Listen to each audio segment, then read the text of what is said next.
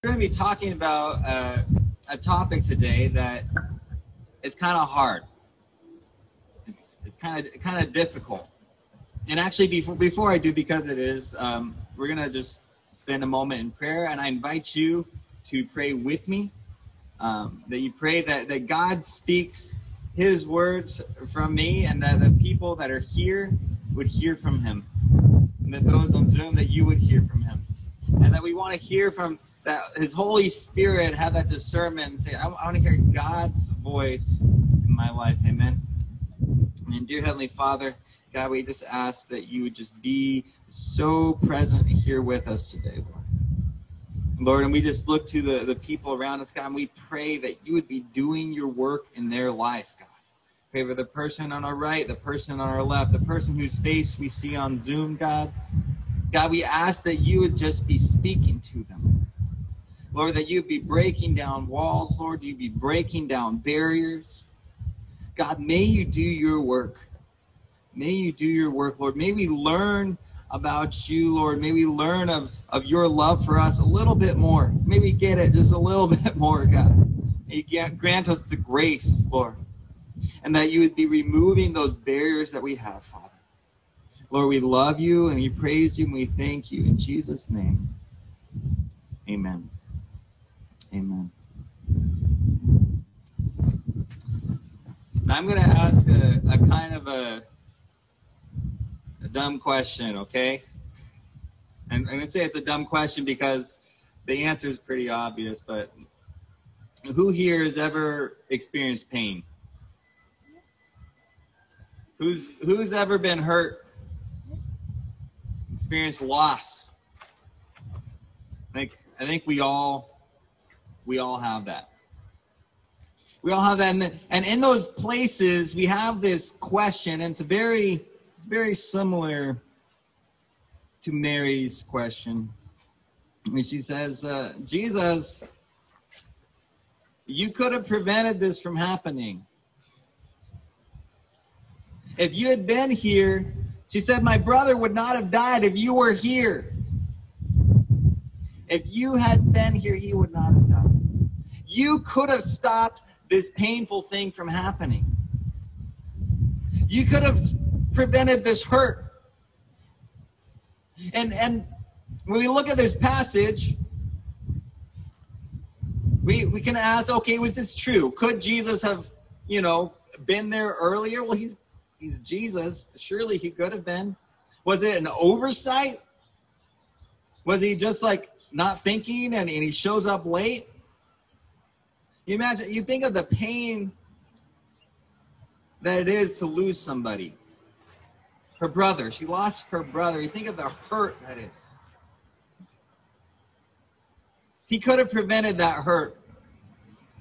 He could have kept her from getting hurt. 4 days. And we know at the end of the story in this one, he rises again. But let's hold on a second and realize that they were hurt. He could have spared them from that. He could have spared them from that hurt. And as I look at this passage and I look through it and try to understand this, I find something very fascinating. You see, Jesus hears that Lazarus is sick.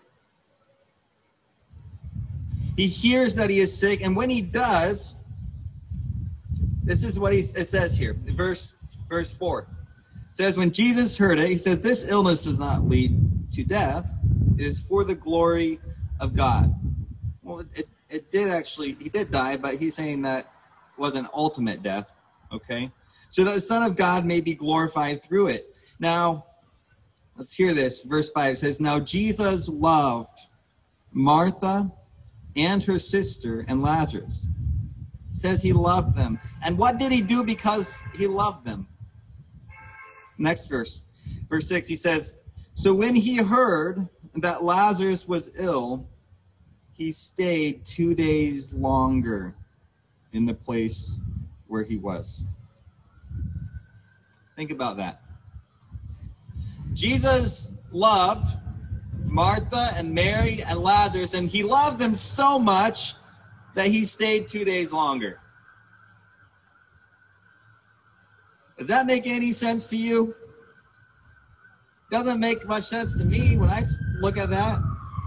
Because really what it's saying is he loved them so much that he allowed them to go through the pain of losing their brother. He allowed Lazarus to go through the pain of sickness and dying. You think of like the worst sickness you've had, and you feel like you're going to die. It's like, dear God, get me out of this. But none of us actually died in that, okay? I can imagine the pain of death. Lazarus actually went through the pain of death. That hurt really bad. He died. He's so sick that his body stopped working. And Jesus let it happen. He actually says here that he intentionally let it happen. And the reason for him letting it happen was, it says, apparently it's because he loved them. Now, if you guys are confused right now, it's okay. You're with most of the world. And this is something, us being honest. We're in church, okay? And it's okay to be honest, even though we're in church. All right? Sometimes church is the last place we'll be honest. All right? But let's be honest. When I'm hurting, I'm not thinking that the reason I'm hurting is because God loves me. In fact, it's quite the opposite, is it not? I feel like those are the hardest places to believe that God loves me. Those are the most difficult places in my life to believe that God actually cares about me. Because God, if you actually cared, why did you let that happen? Why did you let it happen? So let's start looking at this a little bit. There's a few things here. Let's go in verse 14. Actually, one main thing. It says, Jesus told them plainly, Lazarus has died. And for your sake, I'm glad that I was not there. So that why? So that you may believe. But let us go to him. He says here to his disciples, he says, I am actually really glad that we weren't there. Because if we were there, Jesus would have done his thing. He would have healed Lazarus and he wouldn't have died. He says, I'm actually glad that we weren't there, so that you're going to see something. You're going to see a transformation. And that is going to be a huge seed for your faith. That work that I am going to do in bringing this situation and bringing you out of it and changing it, that right there is going to be my work for your faith. You see, when we go through a difficult circumstance, and some of us are in them now, and we wonder, how can God allow this if he cares about me? How can God let this be going on if he loves me? And the answer I see in Scripture over and over and over again is that he has something better on the other side. And the thing that he has on the other side is so much better that however bad it was, this fails in comparison.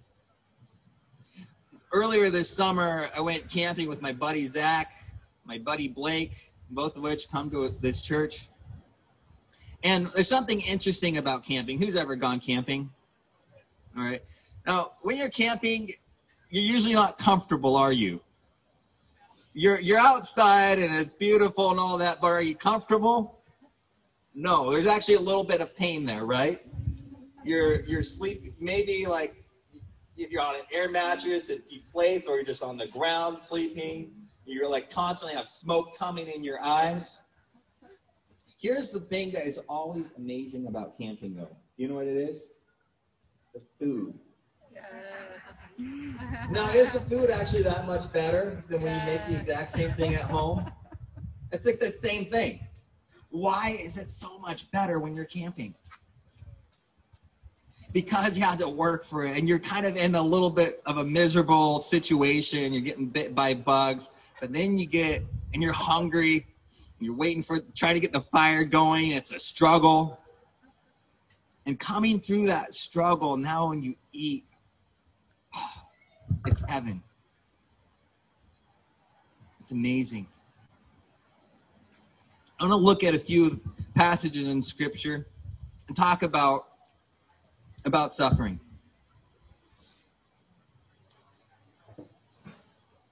Trying to decide which one to do first. Let's go to James. James was Jesus' brother. And in the very beginning of his letter, this is what he starts it off with. Verse 2, he says, "Count it all joy, my brothers, when you meet various trials and various kinds." Count it joy when you meet trials. Wait, what did you mean to start off your letter that way, James? Yeah, that's what he said. He said, "Count it joy when you meet trials of various kinds." Why? He says, "For you know that the testing of your faith produces steadfastness. And let steadfastness have its full effect, that you may be perfect and complete, lacking in nothing." He's saying, count it joy, because when you go through these things, it's going to strengthen you, and God's going to do a work through it. Another one very similar in Romans chapter 5. Romans 5, verses 3 down to 5. It says, "Not only that, but we rejoice in our sufferings." There it is again. Pain, and what do we do with it? He says we rejoice in it. Really? Are these guys nuts? That's what he says. He says, we rejoice in our sufferings, knowing that suffering produces endurance. And endurance produces character, and character produces hope. And hope does not put us to shame, because God's love has been poured into our hearts through the Holy Spirit who has been given to us. There again, we get this weird thing. When Scripture talks about suffering, it brings this other really weird word with it, joy. And here we also have another one with it, love. You're like, what? Love and joy, how are those working with suffering? Another verse, Romans 8:18 says, "For I consider that the sufferings of this present time are not worth comparing with the glory which shall be revealed in us." There again, it says looking forward to what's on the other side. Looking forward to being brought through it. And every time that I go through something painful and God breaks me through, then it builds my faith. I see a little bit more this contrast of the low point that I was at and the goodness of God. And I want to look ultimately in Hebrews in chapter 12, 1 through 3. And I'm going to skip the second half of chapter 1. It says, "Let us run with endurance the race that is set before us, looking to Jesus, the founder and perfecter of our faith, who for the joy that was set before him endured the cross, despising the shame, and is seated at the right hand of the throne of God. Consider him who endured from sinners such hostility against himself, so that you may not grow weary or faint-hearted." So let's look at that. Our example is Christ. That's who we're looking to. And what did he do? What did he do with the ultimate suffering? It says that for the joy that was set before him, he endured the cross. That's who we're looking to as our example. And do you know what his joy was? Do you know what his joy was? It was us. The joy that he has from the cross is that he gets to be with us. You think of what was Jesus thinking? And he's in the garden, he's sweating drops of blood. What was his motivation to keep moving forward? It says here that he was looking forward to something on the other side. That he would be united with his bride. And saying, you are worth it. You are worth the worst suffering imaginable, and taking all the weight of the sin of the world. He said, each one of you are worth it.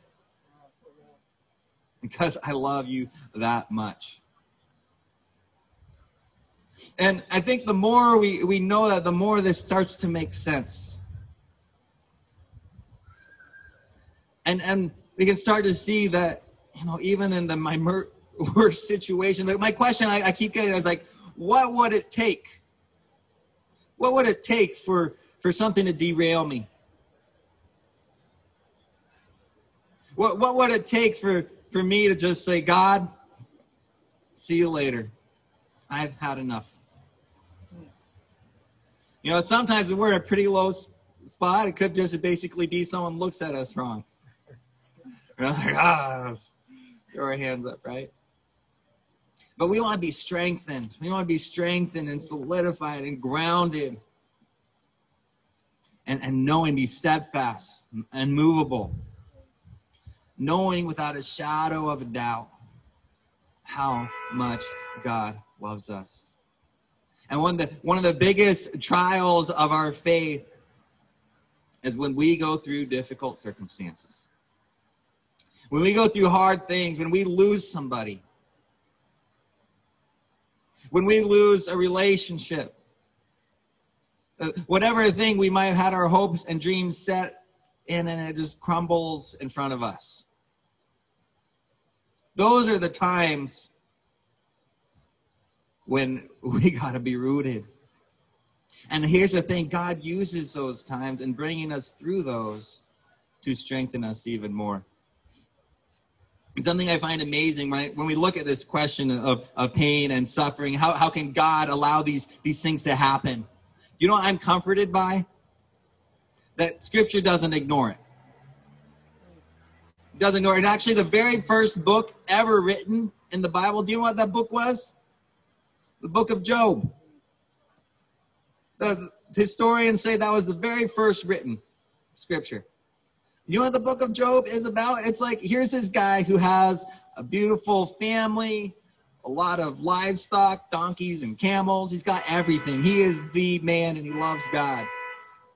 And Satan comes to God and he says, hey, I see this guy, Job. I see Job. I see how much he likes you, but because you've given him all these good things, if you take him away, he's going to curse you. And so you know what? It says that God allowed Satan to basically do whatever he wanted to Job. He allowed Satan to take away all Job's possessions, to even kill his family. He did leave his wife alive, and I think he kind of got in her ear because his wife is in talking to Job, telling him to curse God and die. Now, we look at that story and we look at the troubles that we go through in life. Here's the thing. Satan is not attacking. His goal is not your possessions. Not even your relationships. He likes to throw all he can at those. But that's not really what he is getting at. That's not your health. He might, and he does all those things. He does. God lets him. Scripture tells God allows him to. Do you know what he's after? He's after your faith. That's what he is after. We think that he's after these other things. No, he wants your faith. If he can get you to not believe God. Now here's the thing. Here's the thing. What we find in this story, and what we find, God's got another trick up his sleeve, doesn't he? He's got another trick up his sleeve. And we see this in the story of Lazarus. Jesus makes it painfully clear. He's like, yeah, I'm going to let that happen. I'm going to let death and sickness seem like it wins the day here. I'm going to let that, because I am going to bring him out of it. He says that I am the resurrection and the life. Let's read that here. This is chapter 11, verse 25. I am the resurrection and the life. Whoever believes in me, though he die, yet shall he live. I am the resurrection and the life. That is who we hold on to. That is who we serve. And the more that we know his goodness, the more that we are rooted and grounded in his love, and we realize, God, you are good. And we can say without a shadow of doubt, God, you are good. Amen. No matter what comes my way, God, you are good. Amen. A favorite verse of mine, and I do not have it on the screen there. Quincy, you can look it up. Habakkuk chapter 3.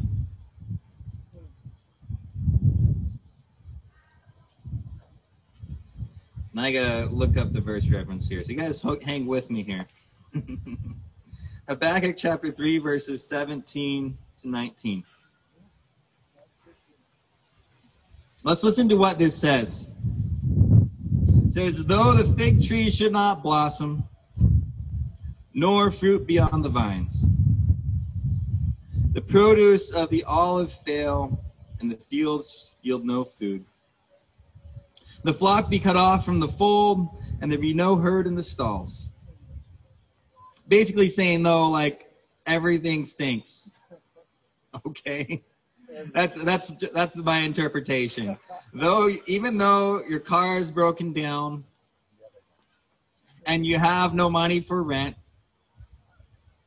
you're eating dry spaghetti noodles. Okay, you put in your version. All right? Think of your worst place you've been in. Even though all of that, he says what it says, yet I will rejoice. There it is again. There it is again. Joy and suffering, a weird combination. He says, yet I will rejoice in the Lord. I will take joy in the God of my salvation. Why? Because God the Lord is my strength. He makes my feet like the deer's. He makes me tread on my high places. It's like, world, come at me. Throw whatever you want my way. God is my strength. God is my strength. And here's the thing. Not only is he our strength, but he is our comfort. He is our solace. He is our peace. Jesus, when he comes and he sees the mourners and he sees the people weeping for Lazarus, what did he do? You guys know it's the shortest verse in the Bible. At least a lot of people say it. I have not actually studied to see if this is really the shortest verse. But what does it say? It says that Jesus wept. Jesus wept. He weeps with us. He hurts with us. He mourns with those who mourn, and he grieves with those who grieve. So there's a few things I want us to remember. If you're going through a place of pain and hurt right now, okay, first off, let's know that. Let's know that God is with you. He hurts with your hurts. He feels your pain. He weeps with those who weep. And also, because he loves you, he's like, I want to continue to do something better in your life. The plans he has for us are for our good. Jeremiah 29:11 says, I know the plans I have for you, declares the Lord. Plans for welfare, not for evil, to give you a future and a hope. And you will seek me and you will find me. You seek me with all your heart. God's plans for us are for our good, but he wants us to come to him. He wants us to bring our hurts to him so that he can be our comfort. He is our good shepherd. And even though we walk through the valley of the shadow of death, we have no need to fear evil because he is with us. His rod and his staff, they comfort us. Amen. Amen. Amen. I'm going to move us on to, how are we on time there, Scotty? We've got some time. So we have some time for just a breakout discussion. And this can be a hard word. Okay? And what I want to encourage for you guys to do, the natural thing is, there's a few things that we might want to share. Maybe you want to share time that God brought you out of hurt, when you saw the joy on the other side. I encourage you to share those times. The other thing that I don't want to be very sensitive in this, if you are hurting right now, if you got some pain right now that you're going through and you feel that you can be vulnerable enough with the people around you, I encourage you to share it. And I encourage the people who are with you as a church that we weep with those who weep. That we hurt with those who hurt. And that we can be the hands and feet of Christ in each other's lives.